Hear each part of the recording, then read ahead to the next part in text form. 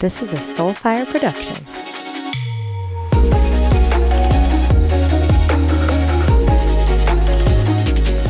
Welcome back to Get Psyched, everyone. Talk about psyching. I am so stoked to share today's conversation with you. I'm sitting down with Thoren Bradley, who is one of my longest friends on the show. I think we realized we'd been friends for 23, going on 24 years. So to say that we have seen each other grow through some shit would be an understatement. This guy is crushing it in the professional world, social media world, just all around crushing it. He does more than just your average Fitspo Instagram page. Thoren uses his channel as a living, breathing journal, sharing experiences that he's gone through, lending advice, but most importantly, giving you advice on things that he has lived through. He doesn't just talk the talk. He walks the walk and puts advice into practice. We also dive into training through trauma, cultivating curiosity around coping and healing, and getting comfortable with the quiet, stripping away the stimulus that we are so easily influenced by. So I will link his page in the show notes. And if you're already in the show notes, you're already in Apple Podcasts, dude, leave a 5-star rating and review. It allows me to continue to get guests like Thoren on the show and really helps elevate the show and get into new listeners. So if you guys have a second, please head over and do that 5-star rating and review. I would greatly, greatly appreciate it. Without further ado, we'll get into the episode and enjoy sitting down with Thoren Bradley.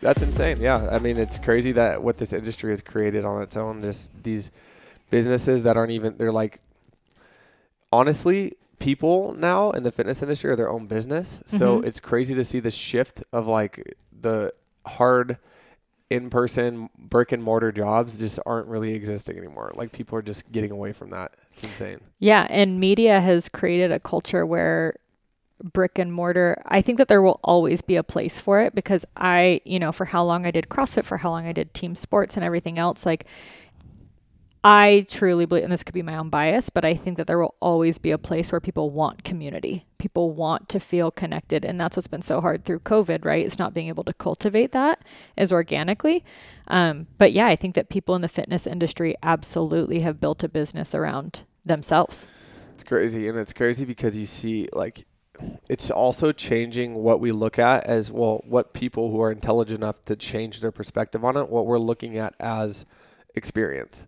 Because in the fitness industry for the longest time, like I am a strength and conditioning coach.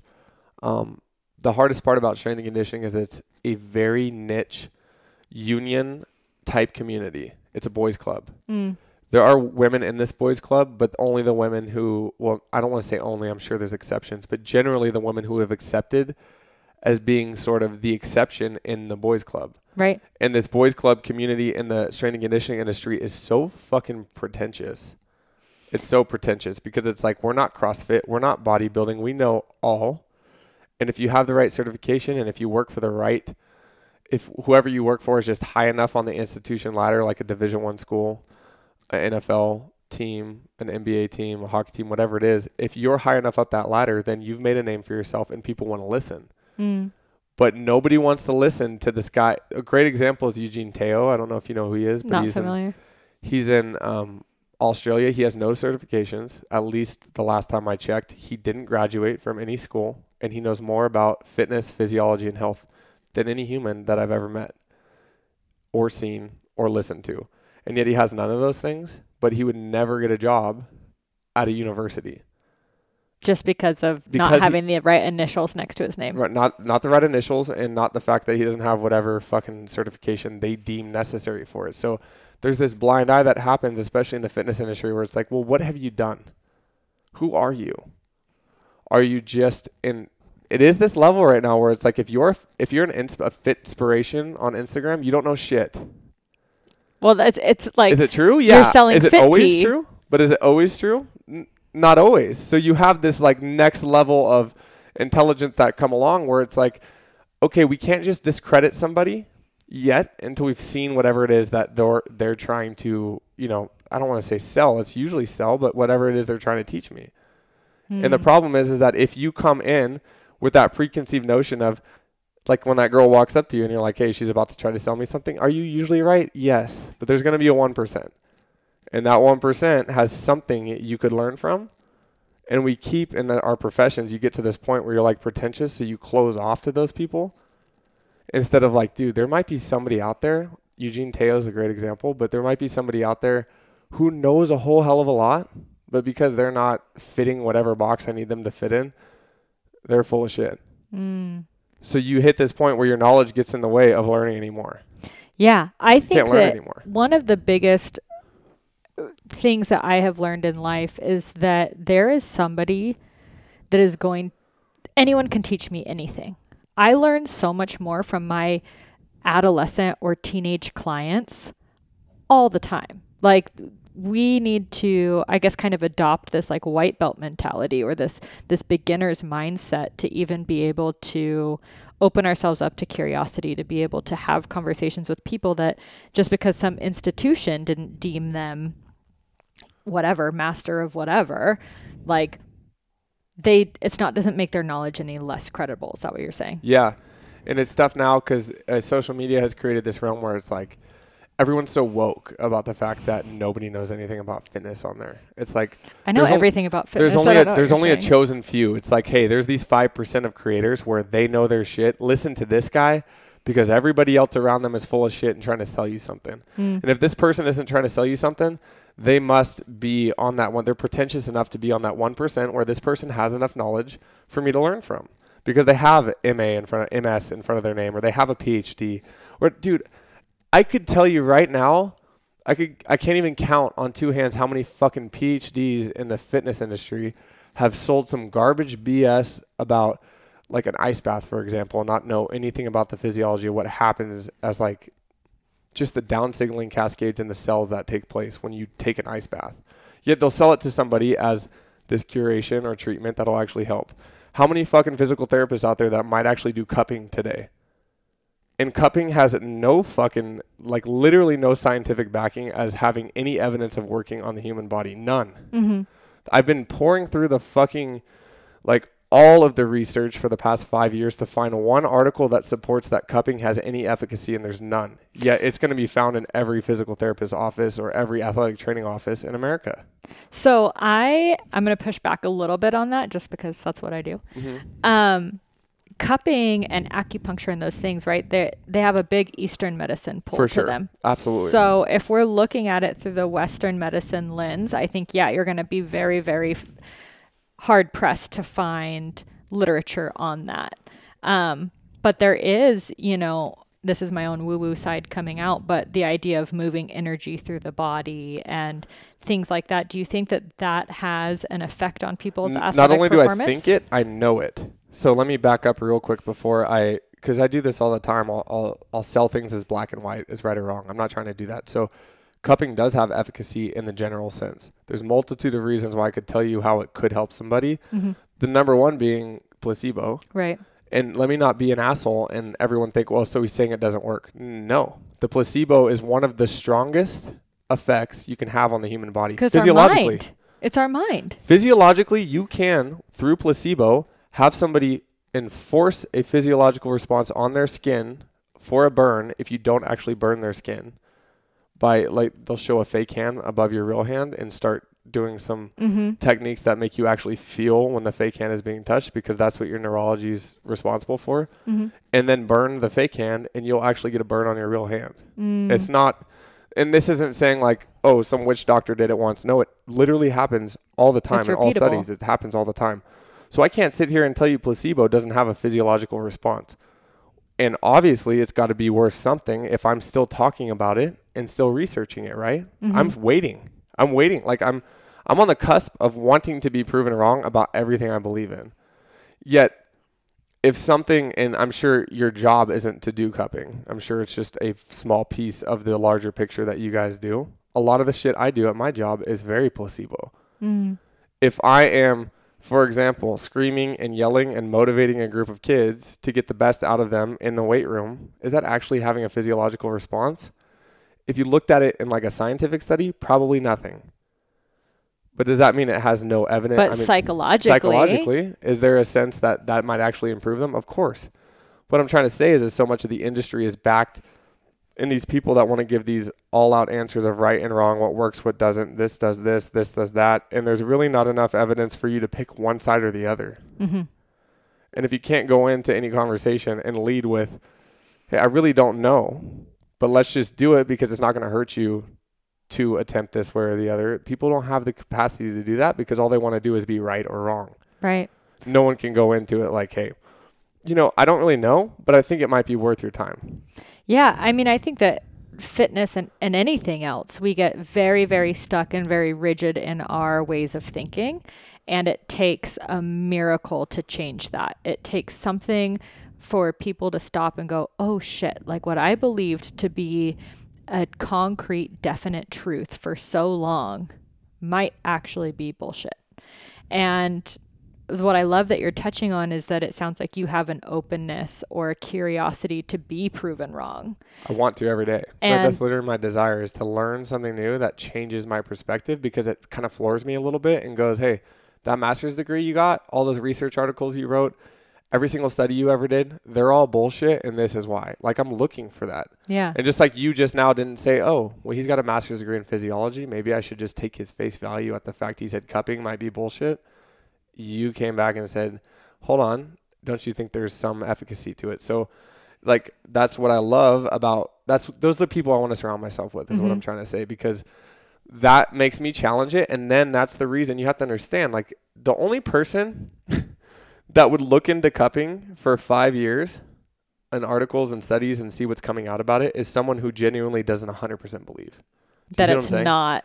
Right. Yeah. Because anyone that's sold on completely thinking it's bullshit is never going to look into it again.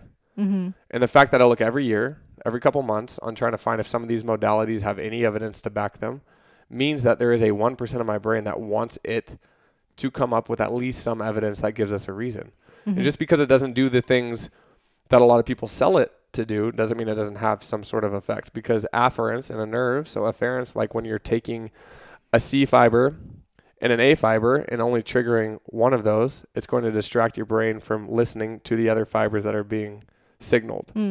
Cupping is going to signal the ones that are best at dealing with temperature. So the most distal part of the skin is going to pick up on the fact that you're cupping, and then distract the brains and the neurons from signaling any patterns that are having pain deeper down in the muscle. So if you're creating that distraction, you are helping pain significantly. Oh, absolutely. And at the end of the day, isn't that what you're really ultimately probably trying to do with cupping? Yeah. I mean, when I had Tommy John surgery, which was rad, I just sat in waiting rooms with a bunch of baseball players all the time. Yeah, it's pretty rare that anyone but a baseball player gets that done. I know. Yeah. And here I am, right? It's on brand for me to have something weird that happen. no one else has. So that was probably one of the most effective things in my recovery. And I guess I had never thought about it from the way that you're explaining it now, but there was so much neural blocking, because when I tore my Tommy John and a handful of other things in my elbow, I dislocated and hyperextended the elbow.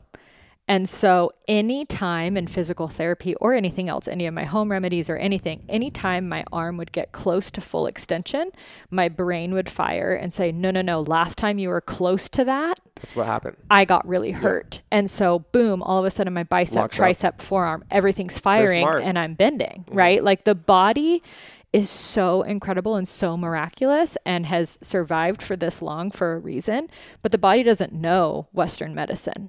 Right. So it does an incredible job of healing itself, almost to, a paralyzing degree. And so cupping, exactly what you're saying, I was able to move into ranges of motion, perhaps because my brain was focusing on the fact that I had these cups on, the fascial tissue was being pulled, whatever, that like we were able to start kind of playing games with that neural blocking and getting my arm to a full extension. But also at the same time, because I sit here and I'm definitely the guy who's like, show me the evidence. I'm always that guy. Show me the evidence. When has that shown up to be the case in hard evidence? When have we ever seen that replicated in a place or a position where it can be replicated again, doing the same. But here's the thing, is that when our cells, come together, when our cells are created, they don't have a preference as to whether or not you believe in Western medicine or Eastern medicine. We all, like all of our evolutionary responses have existed way longer than either one of those capacities have existed. So if you're already picking a camp before you've given either one a shot, you're selling yourself way short. And the existence of both is super important. Like, yeah. Dude, you know how many people have told me, like, especially in my field, that chiropractic is bullshit? That chiropractic is straight up bullshit. I mean, I think it's probably still 50-50. It's 2020, and we're still 50-50 on whether or not chiropractic helps people. It's fucking nonsense. Like, anytime you relieve, and so many people are like, oh, chiropractic is bullshit. Have you ever had a nerve get pinched? I have not, but it's very, very obvious that something's happening. It's like kinking a hose, right? It's the same. Literally, if you don't believe in that, just go pick up Grey's Anatomy, not the seasons, but if someone's listening and thinks I'm talking about, I've never seen the show, but go pick out a Grey's Anatomy book, open it up, look on any page that's showing you nerves, and see where they pass through things. And if there's any pressure on a nerve, it's going to create an insane amount of pain, because at the end of the day, that's all nerves do. They're just sending signals. So if one's pinched or blocked or kinked or something like that, of course you're going to have a physiological response. And you're going to tell me that a chiropractor relieving the tension in between two joints and pulling them apart a little further isn't going to have an effect on that? But yet still 50% of our very intelligent population of educated humans has no faith in chiropractic. Yeah. And I have no stocks in chiropractic. I don't know a chiropractor personally. I legit have no ties to it. But it seems pretty crazy to me that that's still considered either Eastern or Western medicine, depending on what camp you're in. I mean, I have had so much success in blending the worlds, just like you were saying. Like, did I go to physical therapy and did I take the Western route? Yes, until it wasn't working and I knew more could be done.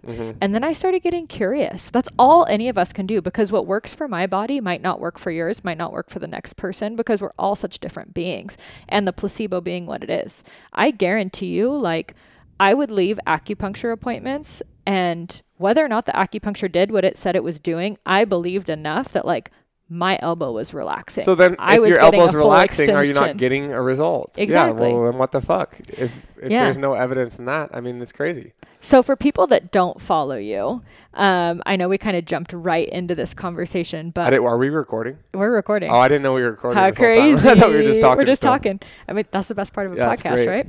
So I have known you, oh my gosh, 20 years? Yeah, well, I'm 29. We first met in like first grade, second grade. So what age would you be in first or second grade? 6 or 7? 6, 7. Way over more. So 20 22, years. 23 years. Yeah, something I've crazy. known you for decades. We'll say that because that sounds rad. So I've known Thoren for decades. It's been really incredible watching your growth and your success and everything that you're doing on social media, because it's so much different from what we're talking about right now. Like, people either like, where's the facts, where the evidence, which is what you do, but you marry it in this way where you're open and you're curious and you're willing to have someone prove you wrong. So in a world on social media where you can correct me if I'm wrong, but I know for me, it's been like, especially from a therapy standpoint or anything else, like people trying to poke holes, or, where do you get off saying this? Or what's your degree? Like, why can you say this? How do you marry those two worlds of being curious and educational, saying, here's the evidence and here's what I'm providing, in a way that's digestible for people and followers? I think first and foremost, whatever information I give people has to be something that I think somebody can apply. And that being the most important thing is that, look, no one wants to go to a dentist with bad teeth. Right. So you walk into a dentist's office and you see he's got jacked up teeth. And, you can cuss, that's fine. Yeah, it's going to be tough for me if I can't. No, we're here. And anyway, here for it. So you walk into a dentist, they got jacked up teeth, and you've lost your faith and belief in what they can deliver for you with whatever help you need. So social media has created a world where I can present myself as the way that I am, and that be the cover of whatever book people are about to open. So the thing is like, it is very vapid. It's very vain. I also happen to be, to a fault, a very vain person. I care too much about the way that I look, the way that I appear, what I'm selling, what I'm presenting as. Even as I sit here right now, I'm selecting and choosing the words I want to say based on how intelligent I come off, right? So I'm aware. The thing is that I am vain, but at least I'm in a moment or a point in my life now where I'm aware of it. So it's creating this nice little cushion of space, almost like when two windows are together, you have that little vacuum. I have this little vacuum that every idea has to pass through.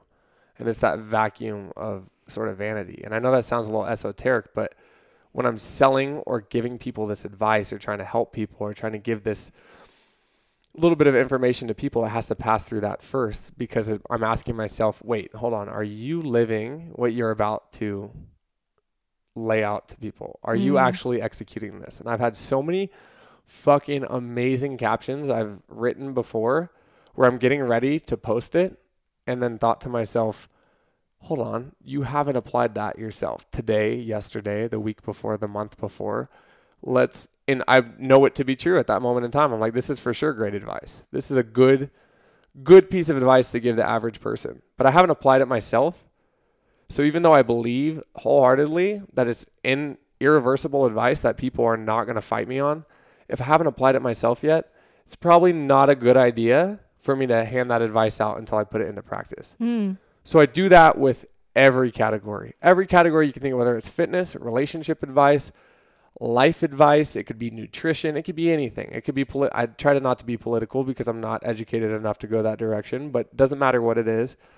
I pass it through that space first, that sort of space of needing things to be applicable and at least relevant to some people before I've put it out there.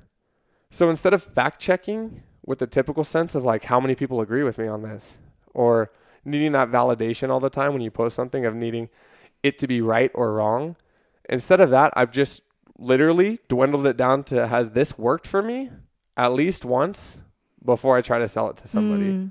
Has this been something that I've put into practice and noticed a real result from?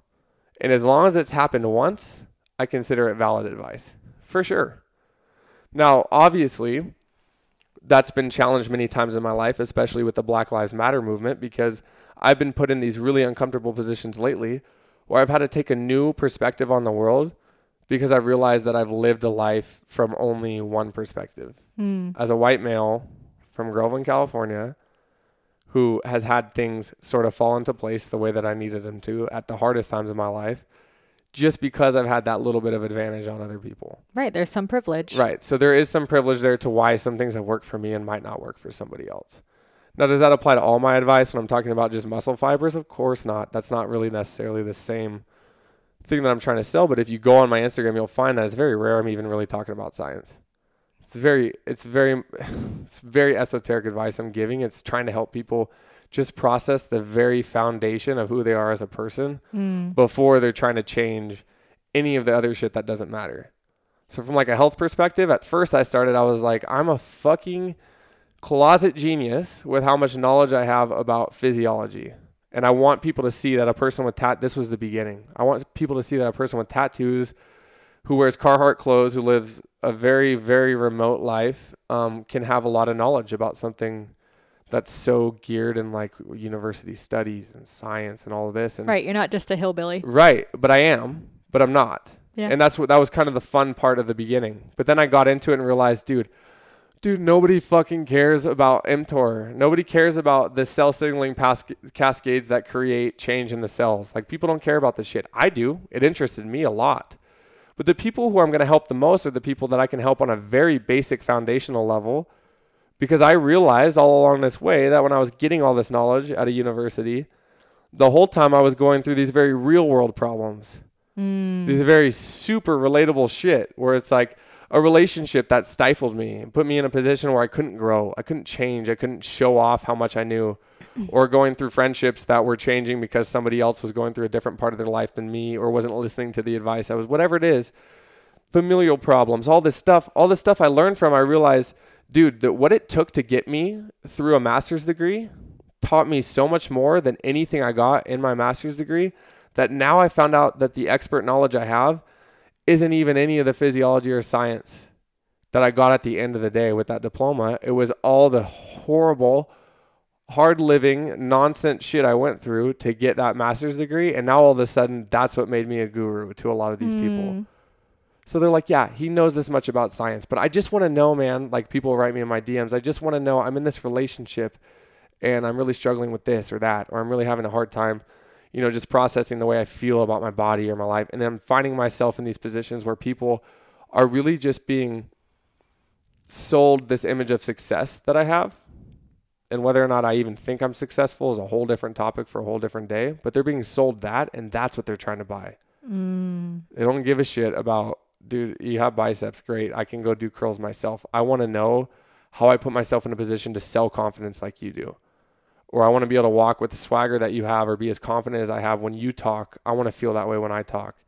Or I know that the other gender is very attracted to you. How can I put myself in a position where I'm like you? Or I want to copy and paste the success you've had and I want to put it in my life. So I'm in this interesting position where I've tried so hard for so long to validate myself and found that was not authentic because I'm not teaching people to be the best version of themselves. I've been teaching people all along how to become me. And now everyone wants to buy that. Do you see what I'm saying? Yeah. Everybody wants to buy that. Everybody wants to be Bradley Thor on Instagram. Not everybody. I know that's nonsense. Not everybody wants to be that. But the people who are following me do want a piece of that. They want to find that success. They want to find that feeling, that confidence, that charisma. And now I found myself at this crossroads with all these people who follow me where I want to just kind of wake them up, throw cold water on them and go, hold on. Shake them back to the real world and go, you don't want to be me? Trust me.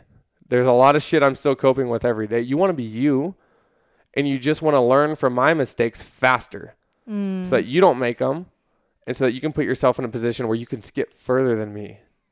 Maybe you're a 24-year-old kid who just graduated from college and doesn't quite have an identity with what he wants to do in life yet. Maybe I can put you to 5 years further ahead emotionally so you don't have to go through the bullshit that I went through. I don't want you to be me. We don't need another Thoren in this world. We don't. We got one. Yeah. It's like enough. That's it's more than enough most of the time. But I just want people, and that's what I'm trying to sell now. And I woke up with this realization like a year. It's only been like a year since I woke up and I was like, holy shit, I'm just like giving all this advice that's going to create a bunch of carbon copies of me. I don't want that. I don't want to run into somebody who's like, you're Bradley Thor from Instagram. I want to take a picture with you. I want to stand next to you. I want to tell somebody that we met, hey, can you sign this, lifting strap and send it back to, I don't want those people. I want a bunch of people who can pick me apart at my flaws, because you're great at that, for the record. My sister is also really good at that, but I want people who can pick me apart at my flaws, call me on my bullshit, and push me one step further tomorrow, because I'm not growing from the people who agree with me. Right. I'm not growing from, they're not getting me anywhere. And I was, for a while, cultivating this environment on social media where I was selling to people. You can even do it, and it happens a lot. You can even do it, like it's huge right now with women and body image and people getting really excited about gaining muscle, right? It's this new wave. We have this new era of, and I love to see it. I love seeing women lifting heavyweight and not being scared to get bulky anymore. But now the reverse is happening, which is if you're skinny, that's not okay. And you're not either. muscular and you're not into lifting heavy weights, then you're the cardio bunny who doesn't care. And it's like, no, hold on. Like the whole problem of why we were in the situation in the first place was because we were selling one body as the right body and one frame of mind as the right frame of mind. And we keep just swaying from one side to the other instead of getting the real point across, which is like, dude, you guys just keep selling this like dogma on everything where everything is like, it all fits into your box. And if it fits into your box, it's good. And you should follow me, because we're all on the same team together. I don't want a bunch of people on my team. I don't want that. I don't want all, because I didn't get to where I am today because a bunch of people agreed with me. I became this weird sort of strange idea of like a constantly like moving cell all the time where I'm going from place to place, just picking up a little bit when I go here and when I go there because all those people disagree with me. Right. So how did you, I know you said you woke up one day and you're like, wait a minute, I'm selling a carbon copy of myself, or I'm selling, advice to people who want to be me. Was there a moment? Was there a triggering event? Was there something that like triggered that wake up of like, wait, I want to shift this perspective? Yeah. It's when they don't seem related, but I promise you'll understand what I mean when I get the whole story out. But it's when I got my job as a strength and conditioning coach in the NCAA as a full-time job in my 20s, which is rare. Usually NCAA Division I coaches are well-ventured, have been to community colleges, have done the whole gambit, have been an assistant at a huge school, and are now the lead dog at a smaller school. That's usually sort of the process that takes place, especially in strength and conditioning. And I landed this job because I was the student of the year when I got my master's degree, and that kind of sold itself. A lot of my writing sold itself. My ideas were big enough and different enough for them to kind of put their faith in the fact that a 20-something-year-old could do this job. But then I woke up one day and I had this new identity because I got this job. So I had this new identity of like, I made it. I did it. I'm an NCAA Division I strength and conditioning coach. There is no higher place to be in this field. You're trusted. You're working with top-notch athletes. You're world-class. And you have all the equipment you'd ever need, all the money you'd ever need I don't get paid that much, but all the money you would ever need from a working perspective. The top Thoren equipment. People are looking to you for advice. And I woke up one day and went, holy shit, I'm not learning anything. I just am repeating the same Groundhog Day systematic processing that a strength and conditioning coach is supposed to do to check the box and say they did their job. So for those who aren't familiar with strength and conditioning, I liken it to accounting because it's all periodization. It's all percentage based. It's all, if you do these steps, 5, 3, 1, whatever you want to, juggernaut systems, whatever percentage based systems you take, people will get stronger. And that is the black and white answer to it. And I was running into kids, especially at my school, but running into kids who weren't winning on the field or weren't playing on the field, who had these variables that are never addressed in my field. And these variables are not quantifiable. I broke up with my boyfriend yesterday and I can't perform in the weight room today. I can't do what you're asking me to do because I failed a test and now I'm really exhausted. My parents got a divorce all the way back in Ohio and I'm having a hard time finding a necessary association with why the fuck sports are important anymore. Why are they important? And you're running into these problems even though the whole thing you've shaped for yourself is answering questions with science. You see what I'm saying? Science and math answers the question, but there's variables that exist far deeper and beyond that. So I lost an identity with everything that I knew, which caused me to then take a look in the mirror real quick and go, you don't know enough to do this job or any job adequately until you're willing to address the fact that you're not as smart as you thought you are. You don't know as much as you thought you knew. That master's degree you got, it doesn't mean shit. Because you can't answer these questions for people without trying to go science every time. Do you see what I'm saying? Well, science is great. It has its purpose. We need it. But that doesn't boil down to the individual. That doesn't boil down to divorce. If science could be answered in divorce, there'd probably be a lot less married people out there. Right? For sure. And that was something that coaching for as long as I've coached and going through, the things that I've gone through in my life was not dictated very often with how I performed in practice every day. Yes, does practice make perfect? And you can get into like the sports gene and the 10,000 hour rule and all those different things. But what affected me was my entire childhood. I came home to a single mother addict alcoholic, right? Like I wasn't sleeping well at night. And if I wasn't sleeping well at night, I wasn't performing.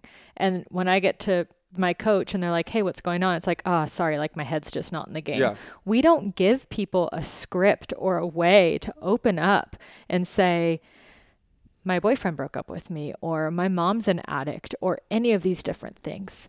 And what I noticed so much about working with the body, and obviously I take this to a psychotherapy spot, but all of the research is showing us that trauma is stored in the body. Usually. And working with someone as intimately as you do in strength and conditioning, or in my case, CrossFit or team sports, it starts to manifest in ways that people don't even attribute to trauma.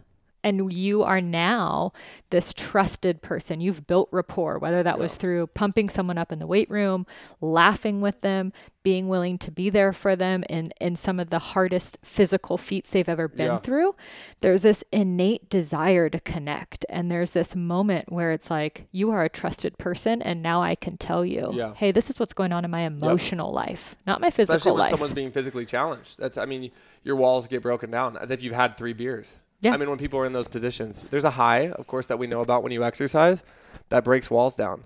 And especially when I'm young, I'm 29. So when you're working with athletes who are either in their early 20s or late teens, they can relate to you a little easier. They're psyched. Right. Yeah. I definitely look the part of someone that they would especially young men, but a lot of these people can actually relate to as being just with it enough to get some of the stuff they're going through. Mm-hmm. So you put them at the beginning of the workout, they're very cold, distant. They're wondering, what the fuck is this guy? Even if I've known him for a year, they're like, okay, what's his mood today? Trying to feel me out. And then halfway through the workout, they're telling me shit about their day or their life that seems nonsensical. Little things here and there. Catch themselves. It's like, you are a therapist. Yeah. But not by intent.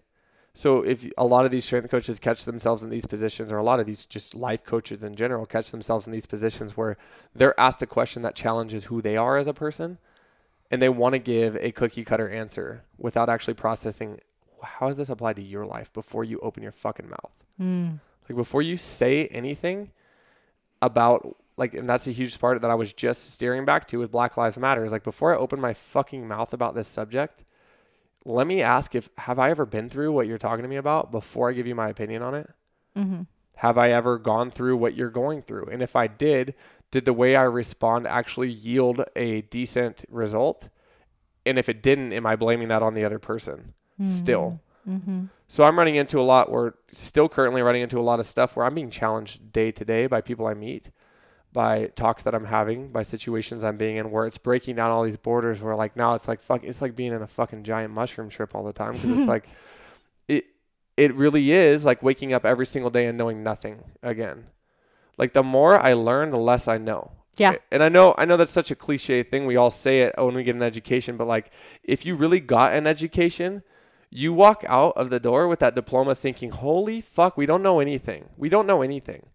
Like, and that's what I hate about my profession, about the fitness world, is there's all these right and wrong answers people are always giving all the time. And for anybody listening who gives a shit about fitness or gives a shit about anything, if you get a black and white answer right away from somebody about any question you've asked, they might not know enough. In fact, the first thing somebody should lead with is asking you for the context first. What's the context? Somebody asked me, is this food healthy, for example? If someone tells you that food is not healthy or okay to eat, they don't know anything about nutrition. Because at the end of the day, there is, unless it's poison, of course, but there is no food in this world that isn't healthy at some point in time. If you've been gone in the fucking forest for 6 days with no sustenance and need some calories now, it's not lettuce time. Drink the milkshake. It's not lettuce time to save your body, to put you in a position to be okay. You need something with more caloric density. So there's all these people who want to sit on their fucking hill and die on it with all these right and wrong answers. When you run into someone that knows a lot, is they'll ask you for context first. Well, tell me more. And you know that as a therapist, it's like, it's not, someone will give you what they thought was a very long explanation of something they're going through, and you won't respond back right away with exactly a right or wrong answer of how they can fix their life today. It's most likely going to be a poking or prodding systematic process where you're asking for more. Give me more. Mm-hmm. How does that make you feel? How did it make you feel? What are your plans? What do you want out of this situation? That's what I do on a fitness perspective, is I do those same things for people. When they ask for answers, they're like, hey, is squatting good? Dude, I don't know. Give me more. How long's your femur? Have you ever had a knee injury? Is your goal to be a good squatter? Okay, let's back up. How many smart strength and conditioning, CrossFit, powerlifting professionals out there want to deem the squat as the king of exercises, but don't want to ask the person what they need from an exercise, what they need from exercise, what do they need from an exercise session? Mm-hmm. Is the squat a great exercise? I don't fucking know, because I don't know the person asking.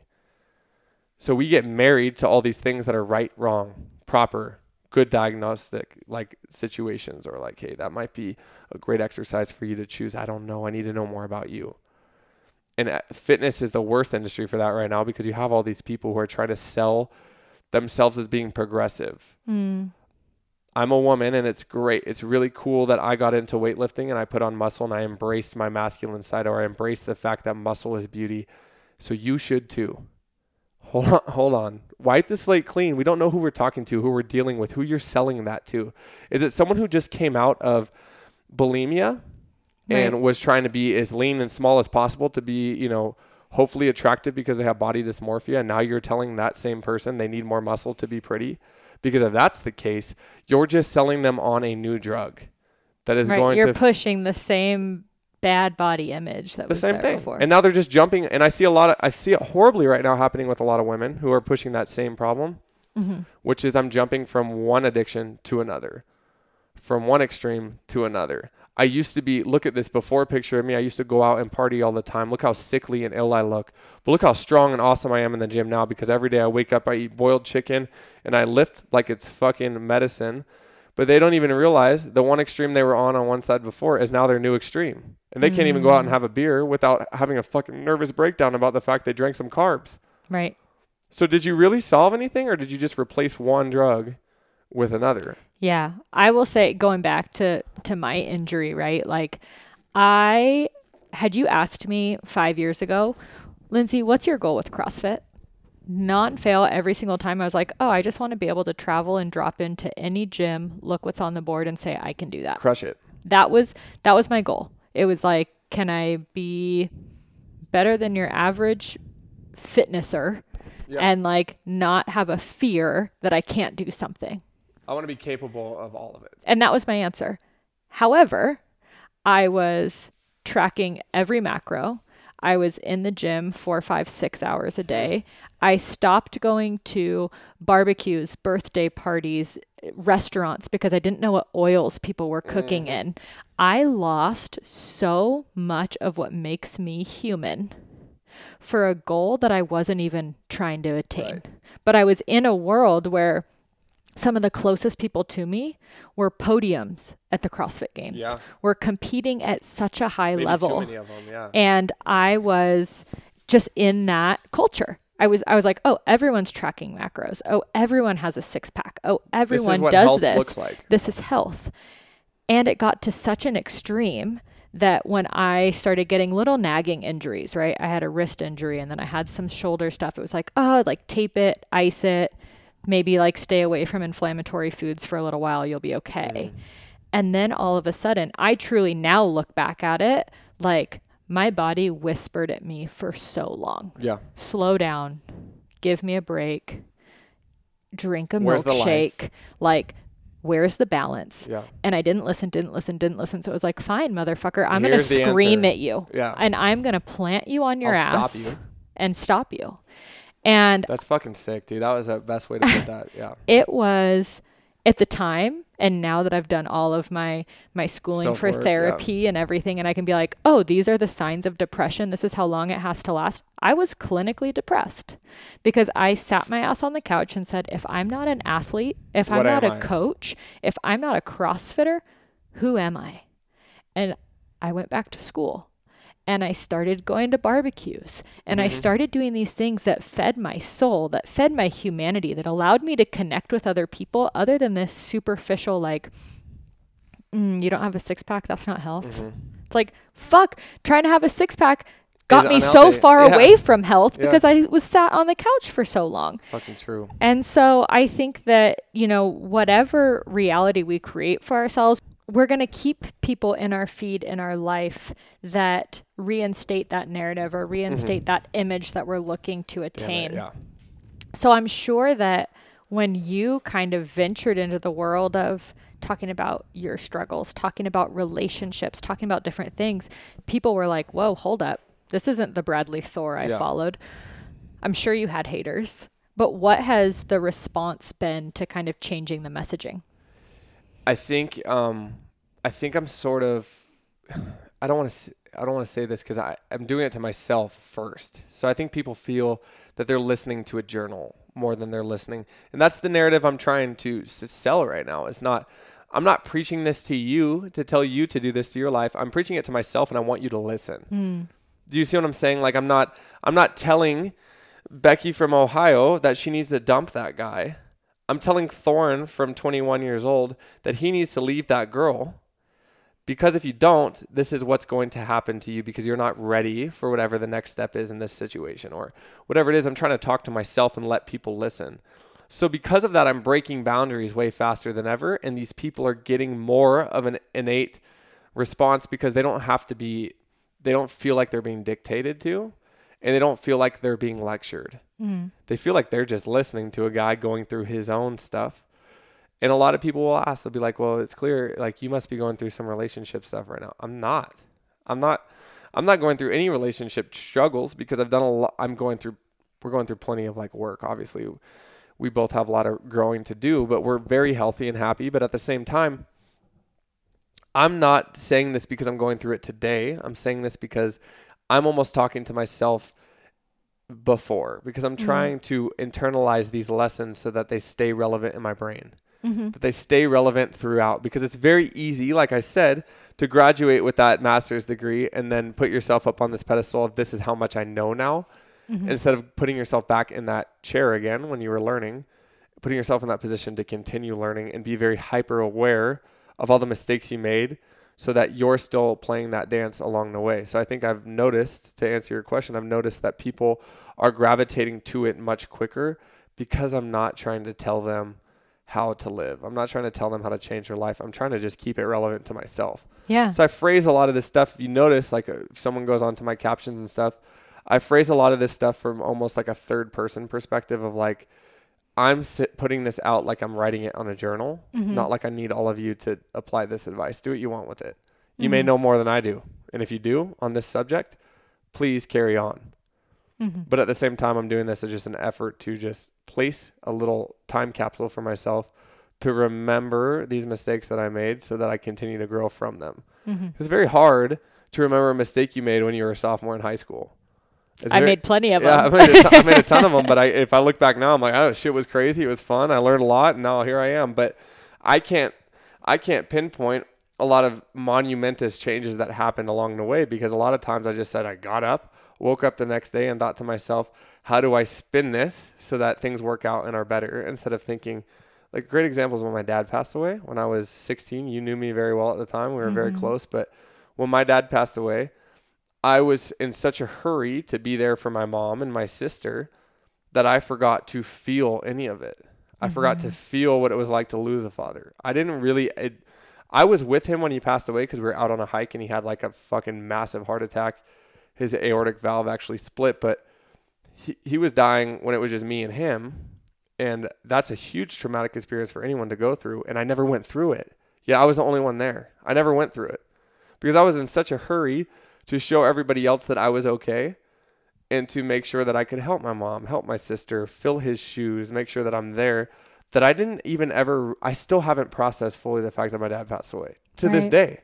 And I'm doing tons of self-work. I mean, you can imagine, every single day to try to make sure that I'm at least grieving and going through these steps. And I'm 29 years old. He passed away when I was like 16. And yet I'm still going through all these steps now to try to process it. And that's because I'm the type of person that's like, get up, put your shoes on, figure it out, problem solve, and move on, instead of, it's okay to have a shitty Wednesday.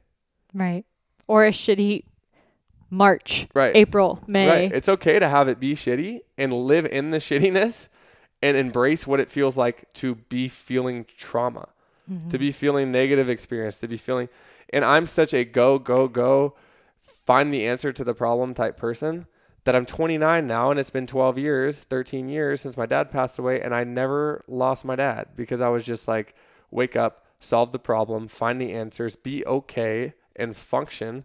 And that means that you've processed the trauma because things are going well, right? I'm accomplished. I'm doing good things. I've found the answer. I'm clearly okay. And if I'm okay, then I processed it. But that's crazy, because I still wake up now as a grown ass adult, missing, needing, yearning for a lot of those connections that I just moved on past, because I never processed the fact that he was just gone and wasn't coming back. Yeah. So it's crazy to think that because you can be such a progressive minded person can get in the way of you learning, because you just skip it. Totally. I have always been a fixer.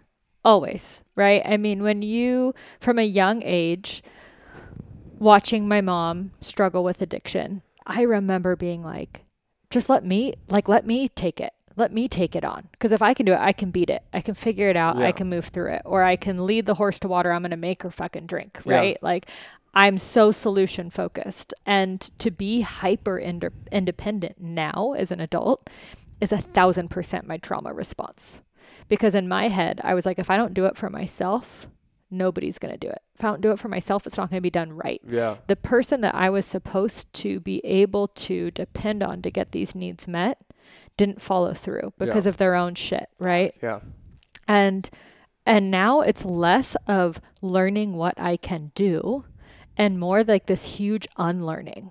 What emotions, what parts of myself did I completely abandon and overlook because mom's addiction felt more important? Yeah. Like when my dad passed away, again, super unexpectedly, my world crumbled because my entire life, my dad had been the very superhuman one, Yeah. juxtaposed with my mom, who was a very human. Right. Right. And so when he passed, I remember starting to question everything. Yeah. That's what started this whole dive into personal development. Yeah. And granted, like, do I wish a traumatic event or a death of a parent or a death of a loved one on anybody to jumpstart your personal development? Absolutely not.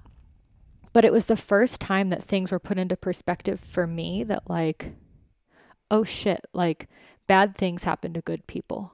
For sure. Or life is way too short to be carrying on in a job that I hate. Oh, fuck, dude.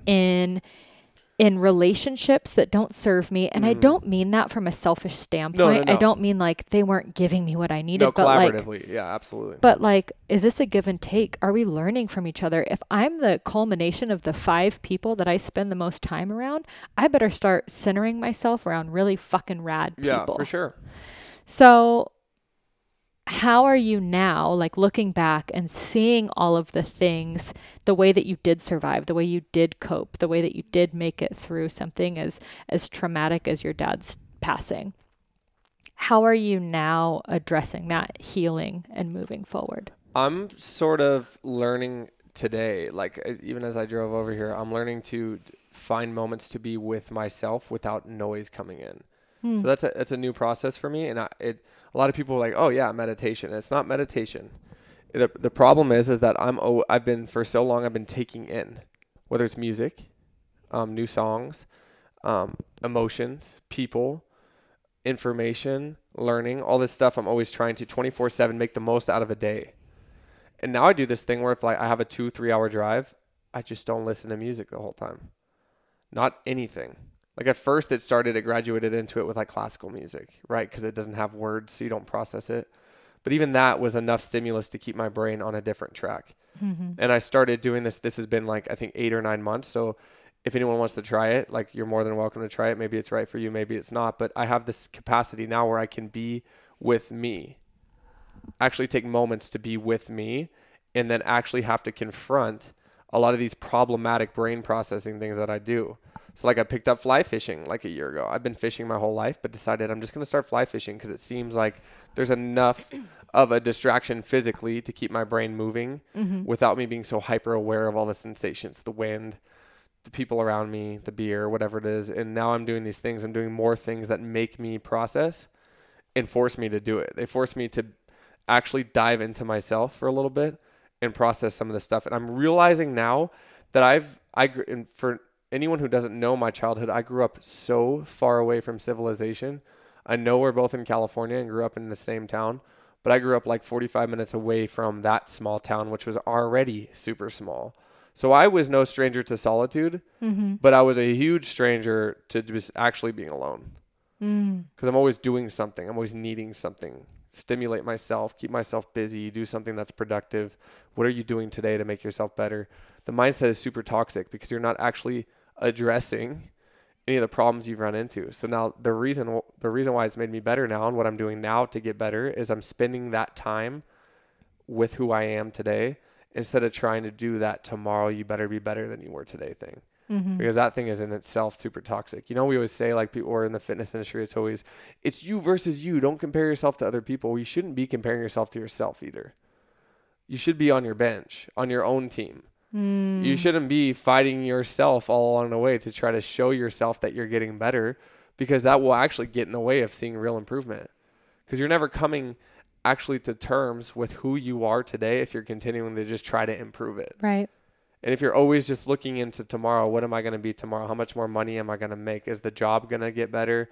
Am I going to have better abs in 2021? All this stuff puts you in this weird box where you're like, I better be better next year, because if I'm not, I'm going to lose my shit and I'm going to have nothing to show for it. Where it's like, dude, it's all right for me to fall out of love with anything that I'm doing, if as long as I come to terms with it that day that it's no longer an interest or love or a necessity. But you're never going to, you'll wake up in 10 years and be like, what the fuck am I doing? I'm still in this job? You're telling me I'm still in this job just because they promoted me? Right. Or I'm still doing CrossFit and I'm fucking 37 years old? Like, not that that's wrong. I'm sure there's a lot of people who are 37 doing CrossFit, but you know what I mean? I've been doing it for 15 years. Why am I doing it? But you're not asking those questions from day to day if you're not spending time with yourself. So, like, I just started learning that, like, wow, I get very productive if I turn the noise off, because we're always taking in. And there's a screen in front of your face giving you information, even if it's fucking TikTok. It doesn't matter what it is. It's giving you information to process. Or even sex itself, or the desire to have sex, or just that constant need for affection can get in the way of you processing who you are as you are. So we have all these distractions all the time and all these things. And I know I don't want to get too deep into this subject because it's just one of many, but sex itself as a substance, of that being its own distraction, because it's such a distraction in your brain. Can you put yourself in a headspace at any time and point where affection with yourself, just being with yourself in a quiet space, is enough stimulus? Can you distract from those constant needs for touch, for smell, for noise? Or are you just needing that at all times? I think something great that you touch on there is not needing the stimulus, right? But also falling in love with even the shadowy parts of yourself. Like, if you get quiet with yourself, one that's been big for me in 2020 is, like, I never let myself feel angry. It wasn't acceptable. As a woman, we're not supposed to be mad. We're not supposed to be angry. Like, heaven or forbid. Irrational. Yeah, like, heaven forbid I scream at a sports game, right? Mind you, if you come to my house on Sunday, I am screaming at the football game. But we get this story that women are not allowed to be mad, or men are not allowed to be feminine, sad, or empathetic, or compassionate, right? And at the end of the day, we have all of those parts. Whether or not we cast them in the shadows, they are there. And in my opinion, healing is not no longer feeling those emotions. Healing is accepting them, greeting them at the dinner table, giving them a seat just alongside happiness and joy and all these things that are socially acceptable to feel, and saying, like, hey, you exist in me. And when you come out, what are you saying? How are you trying to protect me? How are you showing up in a way that is here to serve my survival and my being and my knowingness? And a lot of times you can't get clear on that until you're quiet, or until you're willing to talk about it, until you're willing to have these hard conversations. And things like TikTok, sex, different distractions like that. And can sex be a beautiful dance and a place for connection and intimacy? Yes. But if you haven't done the shadowy work, in my experience, your sex life can get 10,000 times better when you are showing up as an integrated person. It's tough, and it's a tough bridge to cross, because we're just consumers now, and we like to, and when I mean all of us. Literally, I am, and I'm very aware of it, but we're just consumers now all the time. We're always taking in because of how much we're asked to produce. We're asked to produce. Like, what are we producing as a society? What are we doing instead of just being? And not a lot of people just be anymore. And I think that's why I've always had such an affinity for Groveland, the town that we grew up in, is that I am like a fucking steaming ball of ambition. Like, everywhere I go, it's just ambition. I want everyone around me to feel the energy. I'm so fucking direct. Everyone around me has to feel my presence. I want you to be motivated by the fact that you're sitting next to me. I want you to want to be a better you because of the way you hear me doing my self-work. But when I go back home, a lot of people have embraced in the most beautiful way life just as it is. I make what I make, come home, and I enjoy these moments. Now, am I saying that ambition is always toxic? No, but ambition very often takes you out of the moment.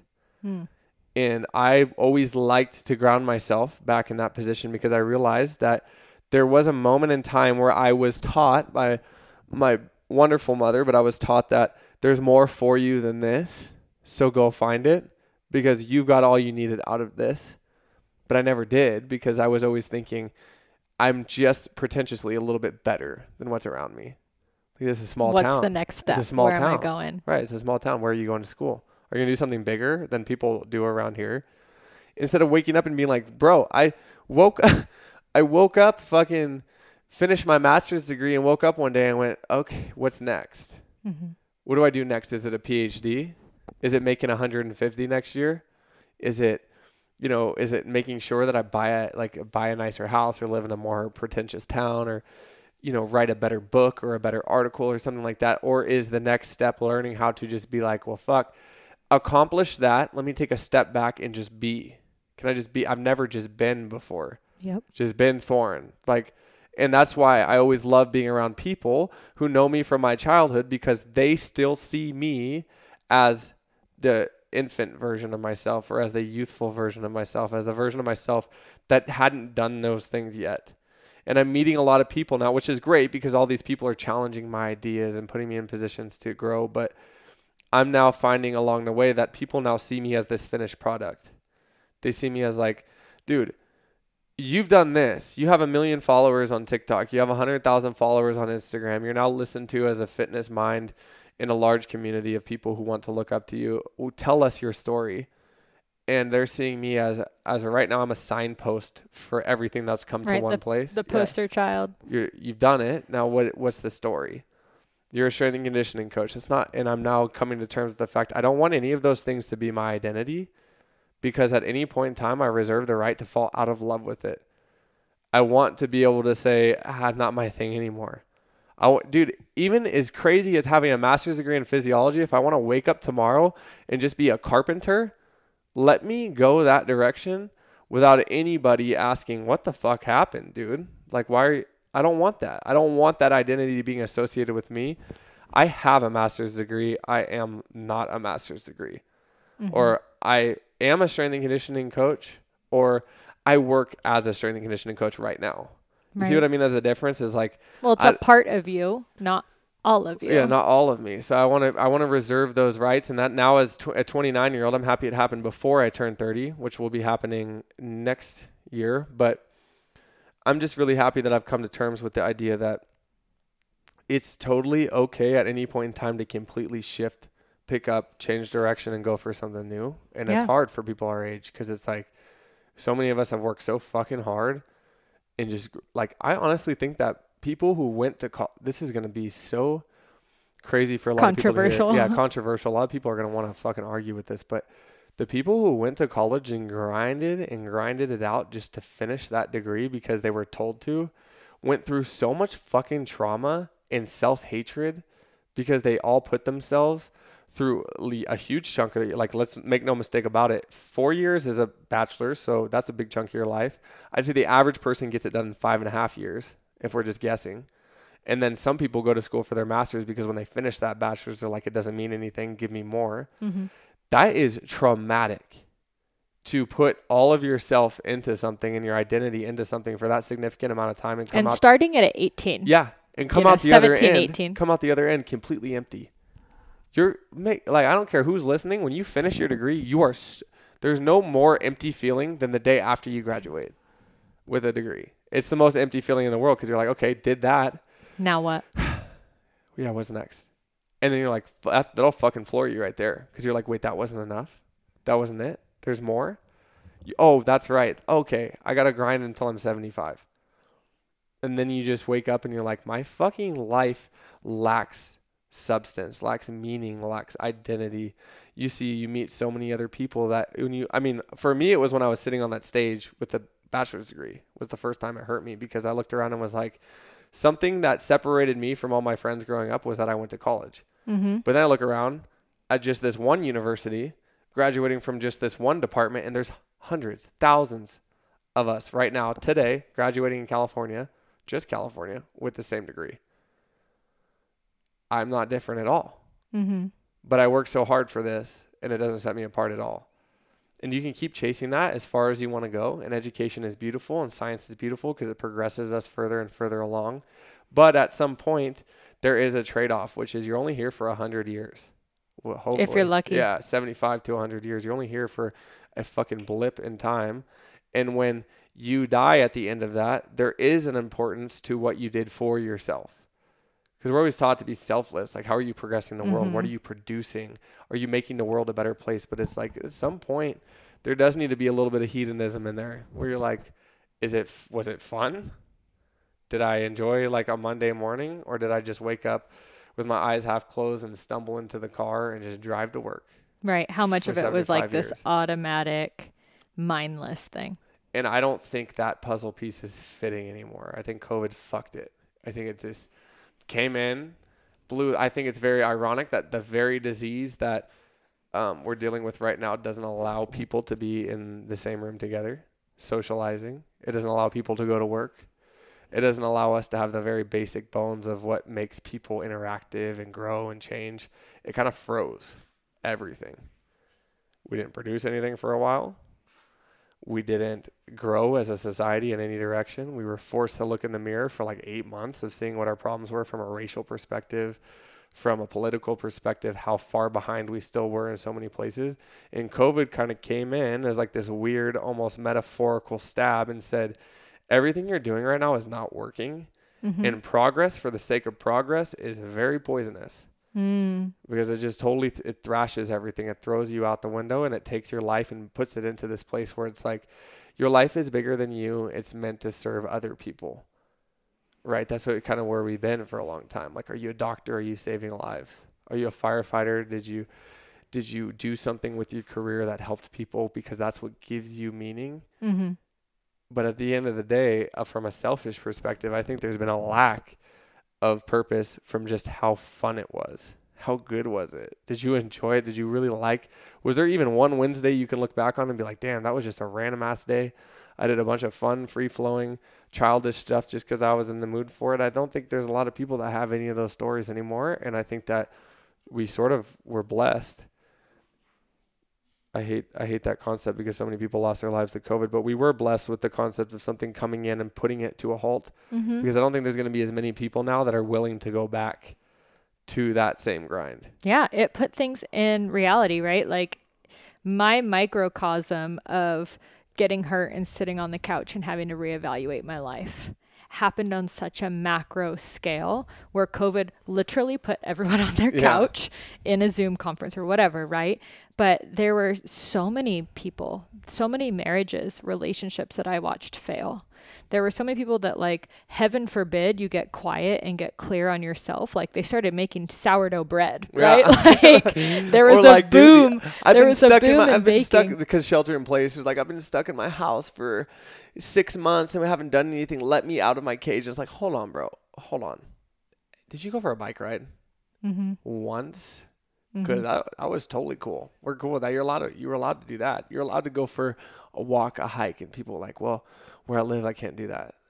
Okay. Well, where you live, you've been living for 10 years. So you're going to tell me, like, say downtown San Francisco is a great example. You're going to tell me for 10 years you lived somewhere where you couldn't get any outside time and it was totally good with you. And now all of a sudden to your core, it shakes you. You can't leave your house. Okay. Well, there was a deeper problem there that I'm happy we addressed. Because our DNA is literally just built to move.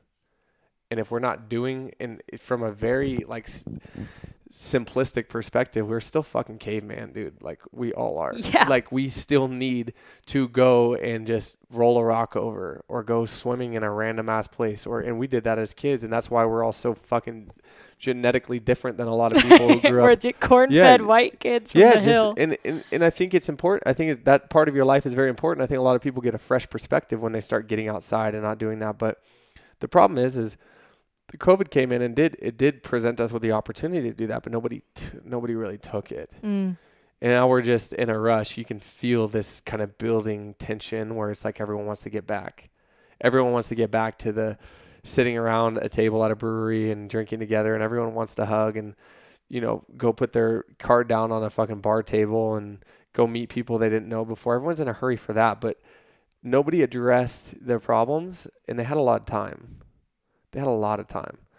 And I'm not going to say that I didn't get a PhD in my time during COVID. I mean, I didn't learn to paint.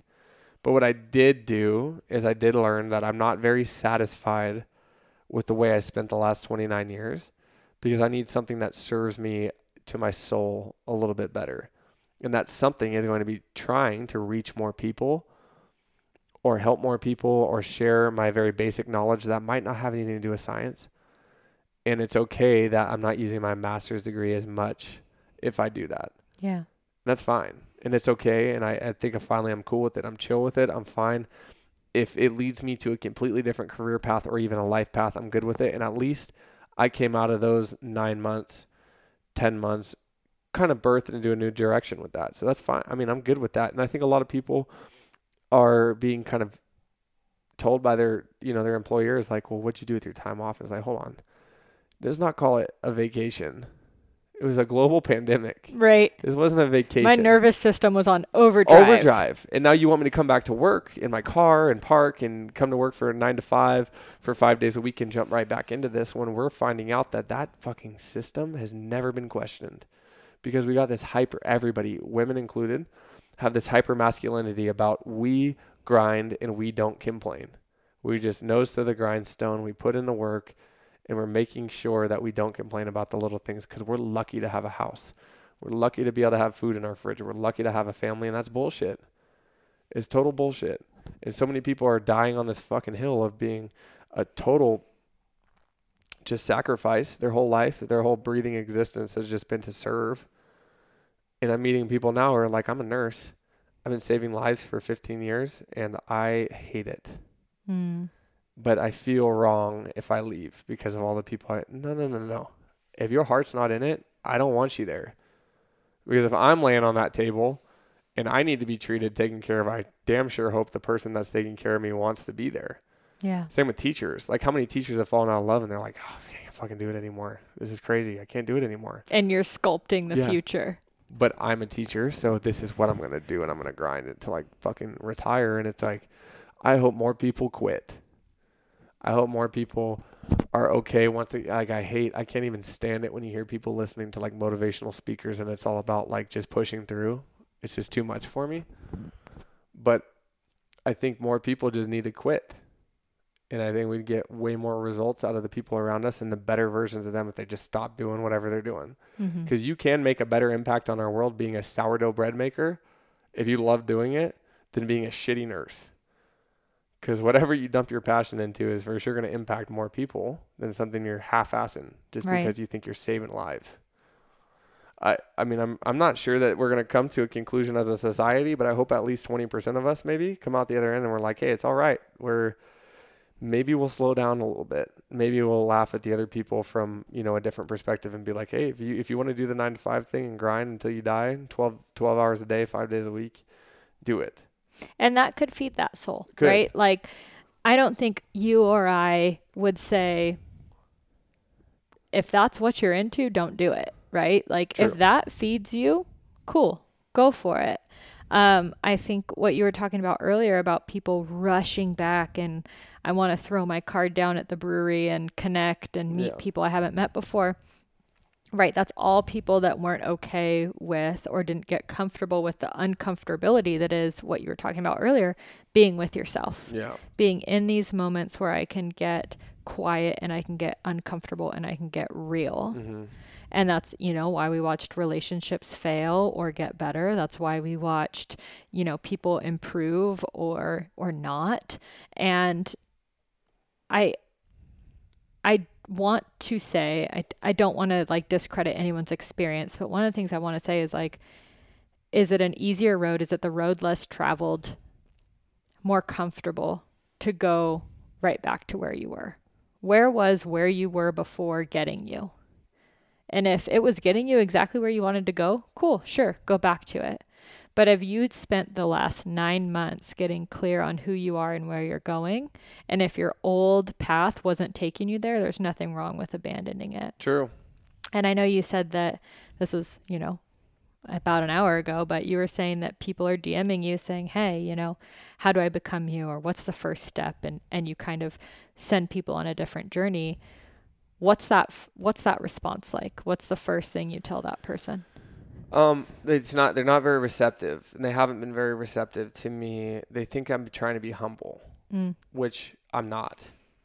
And I think a lot of people, like, they do reframe that. And I've found myself in a position where a lot of people are like, well, if you really get to know him and listen to what he's saying, he's such a humble guy. Like, he's really so self-aware and realizes that he's not the shit, and it's actually not very true at all. In fact, I have to check myself.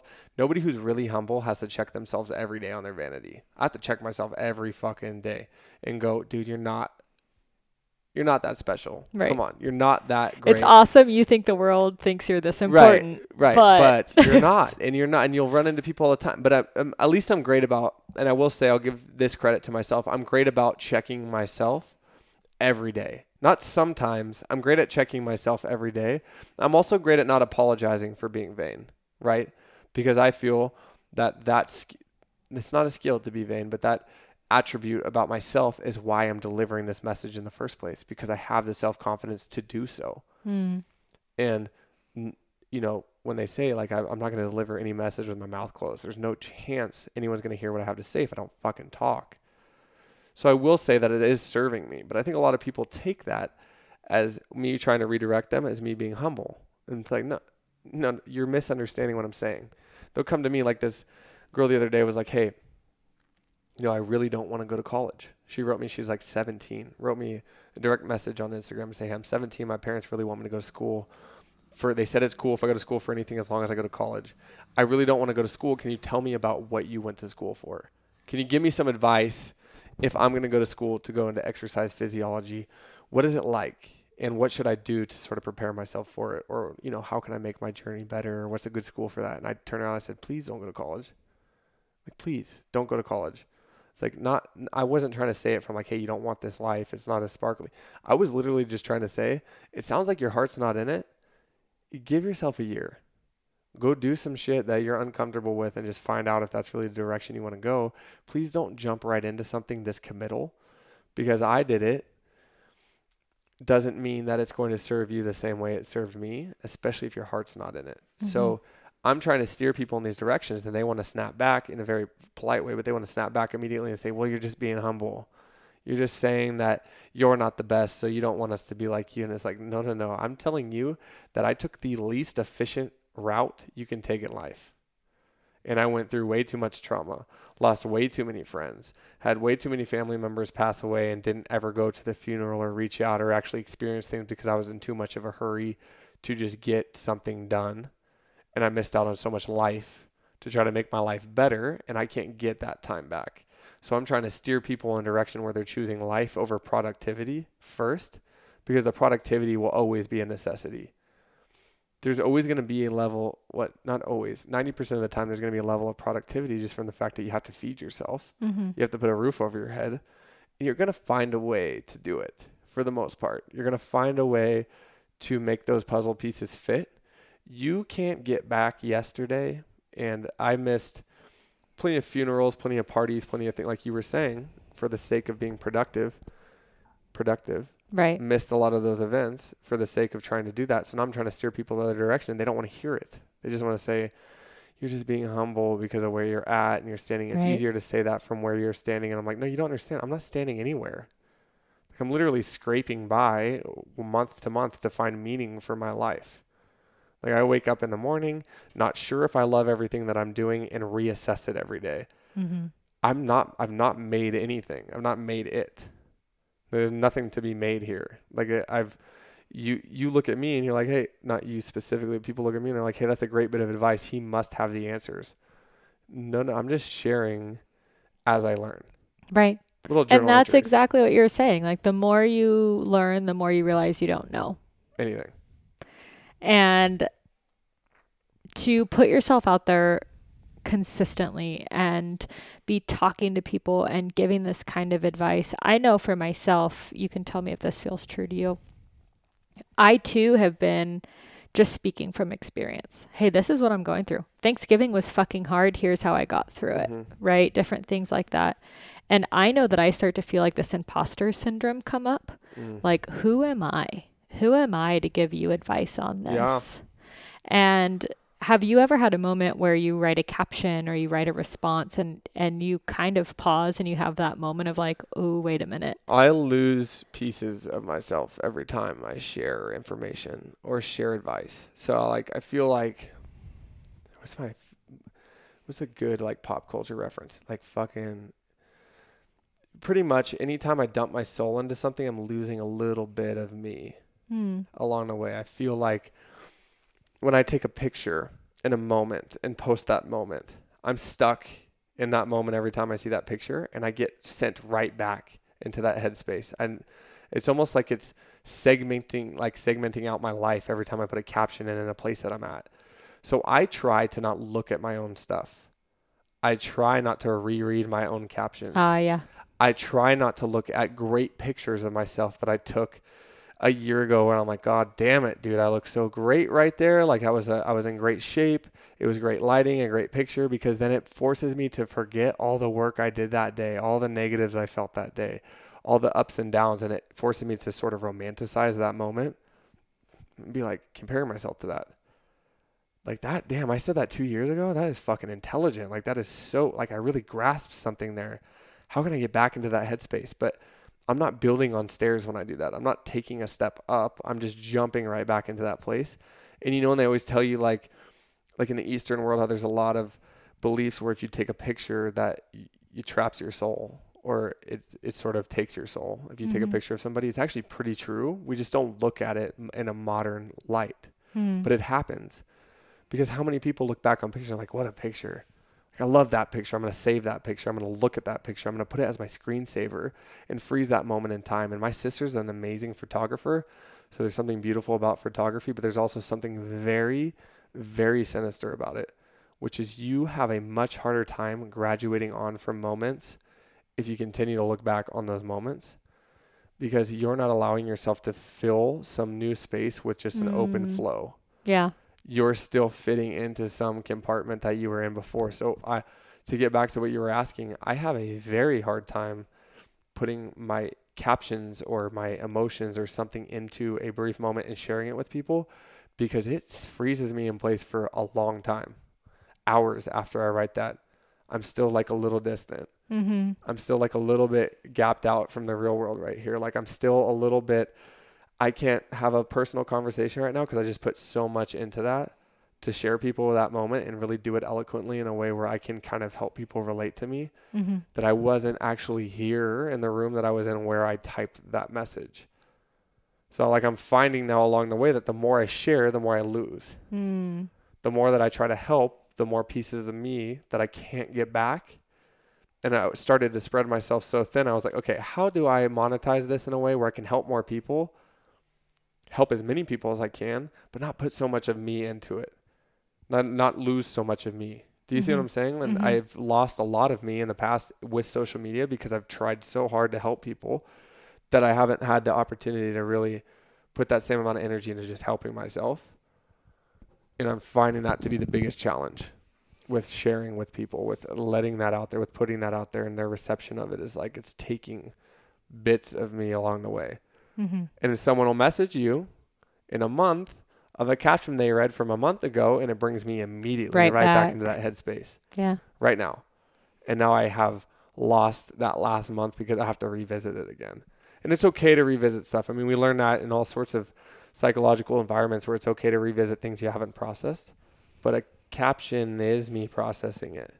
I did process it. I'm good with it. Let's move on. Let's talk about the next thing.